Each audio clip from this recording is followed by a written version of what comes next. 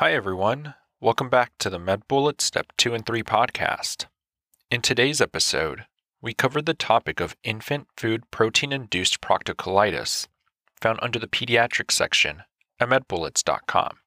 Let's begin with a clinical snapshot. An infant girl is brought to the pediatrician by her parents due to finding blood in her diaper. This began approximately 2 to 3 days prior to presentation and has not happened before. Her stools have become loose and streaked with blood. She is exclusively breastfed every 3 hours and voids approximately 10 times a day. The mother's diet consists of fish, fruits, vegetables, nuts, and milk. On physical exam, the infant is healthy appearing and cooing. There are no anal fissures, and her stool is loose with streaks of blood mixed in. Let's continue with an introduction to infant food protein-induced proctocolitis. Clinically, it is defined as an infant distal colon inflammation secondary to an immune reaction to certain food proteins, which may result in rectal bleeding. In terms of the epidemiology, remember that this is a common cause of rectal bleeding in infants who are breastfed and formula fed. Demographically, it is almost exclusively seen in infants. Dietary triggers may include cow's milk, soy, and eggs. In terms of the pathogenesis, this is not an IgE-mediated immune reaction to the distal rectum. IgE-mediated immune reactions are seen in classical food allergies, which present with a rapid onset within minutes to hours, and may also present with skin, respiratory, gastrointestinal, and/or cardiovascular involvement. Moving on to the presentation. Symptoms may include passing of blood-tinged stools and mucus, but are otherwise healthy, and patients may be fussy and have increased frequency of bowel movements, and they may have eczema. On exam, the stools typically are soft and loose. They may have blood specks or streaks within the stool, and they may have mucus. In terms of the differential, make sure to think about anal fissures. Remember that in this case, stools are typically firm with streaks of blood found on the outside. Also think about necrotizing enterocolitis, intussusception, enteric infection, and a Meckel's diverticulum. In terms of the diagnostic criteria, remember that this is a clinical diagnosis based on having an otherwise healthy infant with small amounts of rectal bleeding, and there is confirmation after symptom resolution secondary to removal of the presumed food antigen. In terms of treatment, conservative options include modifying the mother's diet. This is indicated in breastfed infants in whom the mother's diet contains the suspected food. For example, eliminating cow's milk from the mother's diet. In terms of the outcomes, breastfed infants typically respond to this maternal dietary modification. Another option is hydrolyzed formula. This is used to replace cow's milk or soy-based formula in formula-fed infants. Complications related to infant food protein-induced proctocolitis may include a persistent food allergy, which is rare, and chronic colitis, which is also rare. And lastly, with regards to prognosis, remember that this is excellent because almost all infants are able to tolerate cow's milk and soy products by the time they become 1 year of age. Now that we've discussed the major points relating to infant food protein-induced proctocolitis, let's walk through some questions to apply what we've learned and get a sense of how the topic might be tested. For the first question, consider the following clinical scenario. A 4-week-old male presents to the pediatrician with his parents for vomiting. The patient is breastfed and typically feeds for 20 to 30 minutes every 2 hours. His parents report that 1 week ago, he began vomiting and regurgitating breast milk through his nose after most feedings. His stools over the past week have also become progressively more blood-streaked. His parents report that the patient does not seem to be in any distress when he passes these bloody stools. The patient surpassed his birth weight by 2 weeks of age, but has fallen 1 standard deviation on the growth curve since then. On physical exam, the patient is well appearing. His face and back have evidence of eczema. The patient's abdomen is soft, non-tender, and non-distended.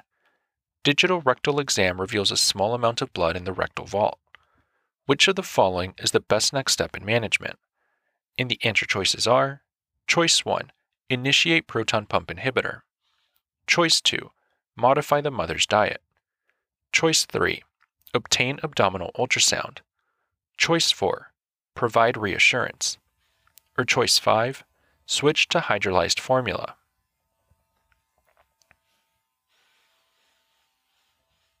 The best answer to this question is choice 2, modify the mother's diet.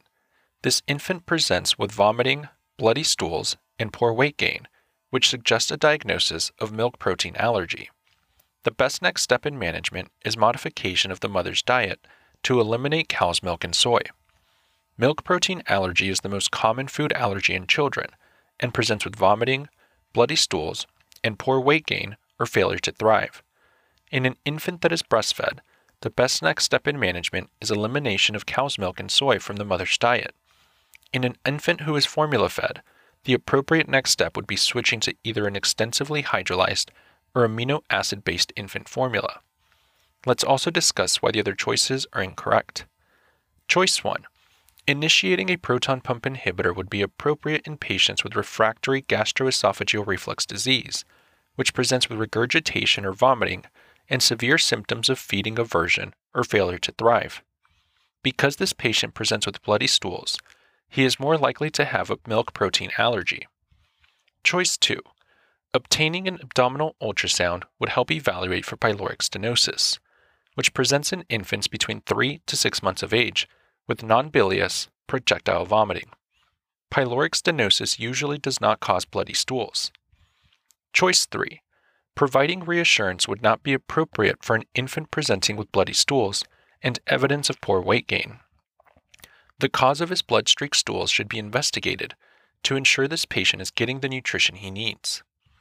Choice 5.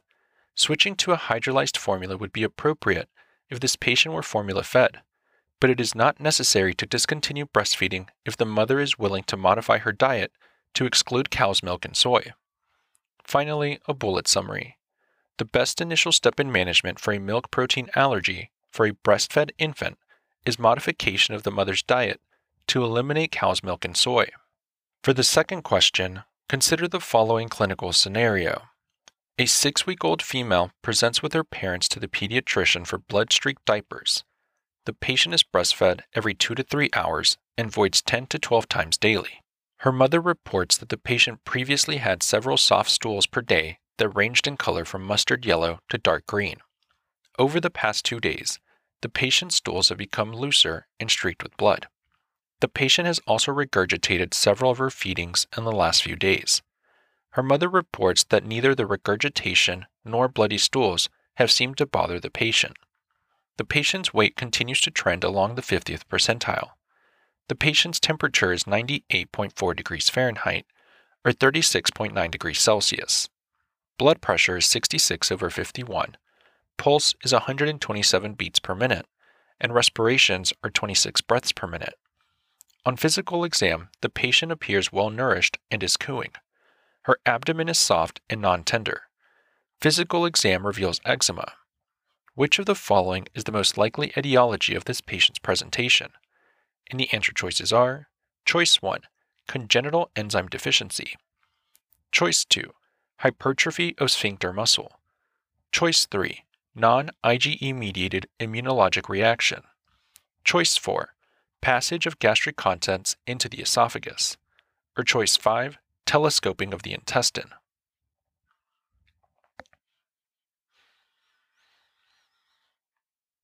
The best answer to this question is choice 3, non-IgE-mediated immunologic reaction. This patient presents with new regurgitation, blood-streaked stools, and eczema, which is consistent with a proctocolitis secondary to milk protein allergy. This type of delayed onset milk protein allergy is a non-IgE-mediated immunologic reaction. Allergy to cow's milk is the most common food allergy in children and encompasses both IgE-mediated and non-IgE-mediated reactions.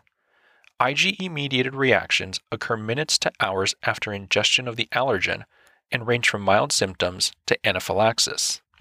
Milk protein-induced enterocolitis and proctocolitis are non-IgE-mediated reactions that present by 6 months of life with regurgitation or vomiting and bloody stools. Management of milk protein-induced enterocolitis and proctocolitis involves elimination of cow's milk and soy from the mother's diet if the infant is breastfed, or switching to a hydrolyzed formula if the infant is formula fed. Let's also discuss why the other choices are incorrect. Choice 1. Congenital enzyme deficiency describes lactose intolerance, in which there is an absence of lactase activity in the small intestine. Lactose intolerance classically presents with abdominal pain, bloating, flatulence, and diarrhea.